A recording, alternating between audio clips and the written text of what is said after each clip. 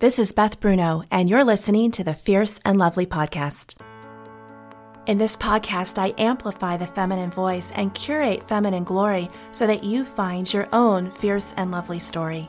Women, I believe we do that first with ourselves by becoming aware of our own story so that we can then raise the next generation of young women to know without a shadow of a doubt they are valued and purposed.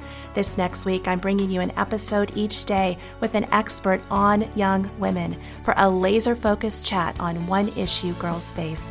All of this is to whet your appetite for more in a new course we've created called Loving Teen Girls in 2020. It's now open at fierceandlovely.org/course. On today's episode, I talk with Lisa Russell, spiritual counselor, spiritual director, and Enneagram coach with a passion for young women and their friendships. If there was a PhD in girlfriends, Lisa would have it. Let's jump into our conversation. So, Lisa, most of us at this point have been away from friendships and kind of our daily community for weeks, if not months. And I know that my girls have missed that regular touch point with their people. And yeah, they might be doing FaceTime. They might be kind of hiking or biking with friends here and there, but there's such a deep longing at this point. And so it's actually crystallized their relationships. We've been able to identify who the closest friendships really were and which ones weren't. It's kind of brought clarity of focus to the whole idea of friendship in light of COVID. It's been really fascinating. And yet friendships for my girls and for teen girls is such a big issue. And when I hear from parents, about what grieves their girls the most, friendships are usually at the top of the list. And so I want to talk with you about this. It's such a passion of yours. I've learned so much from you about friendship and especially about girlfriendships. So let's just dive right in and kind of give us a sense of what you're going to be covering in your session on Loving Teen Girls. Yeah, absolutely. Well, thanks for having me. And it is such a passion of mine. And I think it comes out of a place because I have been so wounded by girlfriends throughout my whole life. I can think about as early as, preschool and things happening where girls would pair off or just leave me out. And I think almost any girl can give some sort of story about that. I was even leading a group last month for girls who are in, I think they're like third, fourth, and fifth grade. And I had them raise their hand and tell me, did you guys have a best friend? And then some other girl came in and you felt like that best friend was taken away. Raise your hand if you've experienced this. And every single one of them raised their hands. And these are third graders that are already experiencing some level of harm from other friends in their life. So it goes way back.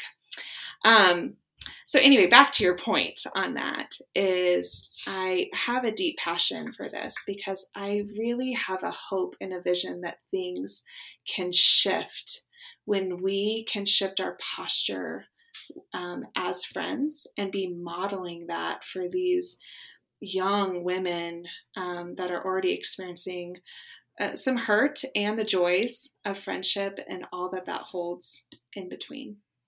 You talk a lot about our own story of friendship, and you mentioned yours. We've talked about mine. Tell me a little bit more about how that plays into engaging with teen girls about the story they're walking through in the present day with their girlfriends. Yeah, absolutely. Well, and not just as a mom, but I think anybody who is a leader and has any kind of influence or impact on teen girls, you need to know your own story with friendship. You need to be looking back at your narrative and be looking at when you've been wounded, and how that impacted you, and some of the agreements that you've made at that point. Just really quickly, like a brief example from my own story of not being invited to the birthday party in fourth grade. And it seems so elementary, no pun intended. But what happened when I was one of the only girls in my whole class that wasn't invited to this birthday party, I heard this lie spoken over me that I am not loved and not wanted. And when that happens, we agree to the enemy's lie and accusation that's spoken over us. And so because I agreed to that and then made a vow to protect myself against female friendships from then on out, it had this ripple effect throughout my life, even into my adult years, where I would be triggered into that pain by not being invited or feeling like I belonged. So until I actually named the harm that was done in elementary school and broke the agreement that was made at that point, I would keep reenacting that circumstance and that trauma, that wound from then. So when we start to name our wounds, we can actually break those agreements that were made and realize that the enemy is threatened by something there. And so when we are able to break those agreements, we find out what that core glory is inside of us.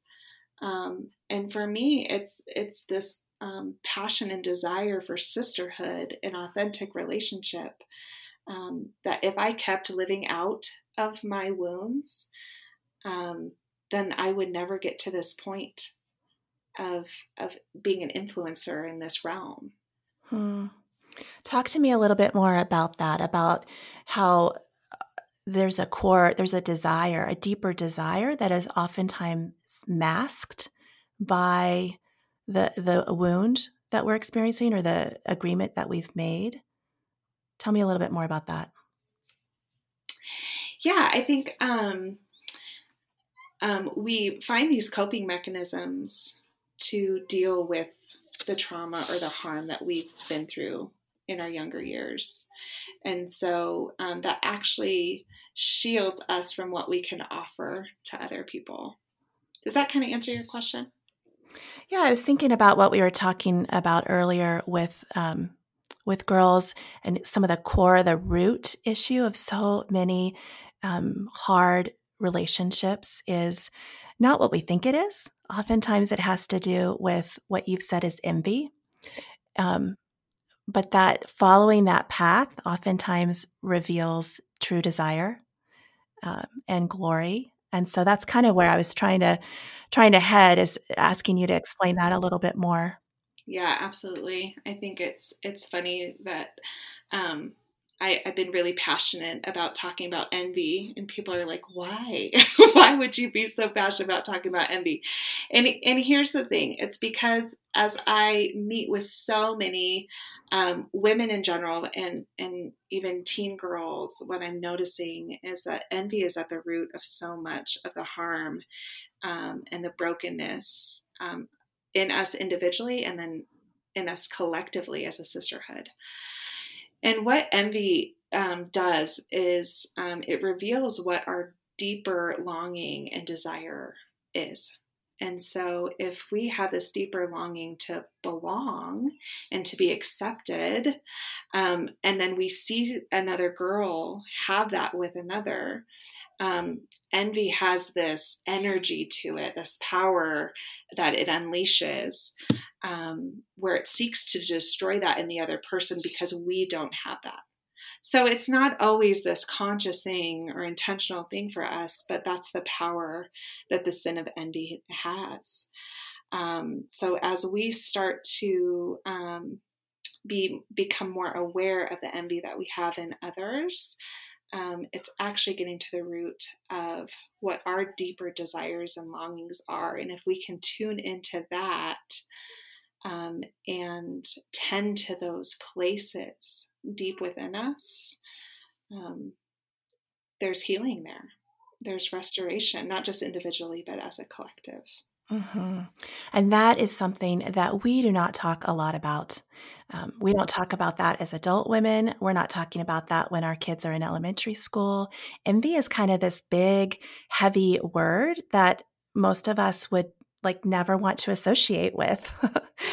So I love that you're pushing into that you're exploring that you're beginning to see the theme with your clients. And I can't wait to learn from your session, to learn more about that core, the root of hard friendships for our girls, because it is such a big issue for teen girls these days, not to mention us as adult women. So Lisa, can't wait to learn more. Thanks for participating in this fun, exciting new course. And I'll let people know all of the details of how they can access it. Thanks for having me, Beth. All right. Well, if you have spent any time at all with a teenage girl, you know that relationships are key. They are at the forefront of some of her deepest, most core desires and longing. And I cannot wait for you to learn more from Lisa's session in the Loving Teen Girls in 2020 course, which is now open. You can find out more at www.fierceandlovely.org/course. Jump in and don't wait any longer to learn from 7 experts about the 7 most pressing topics teen girls are facing today. Thanks so much. I will see you same time, same place tomorrow.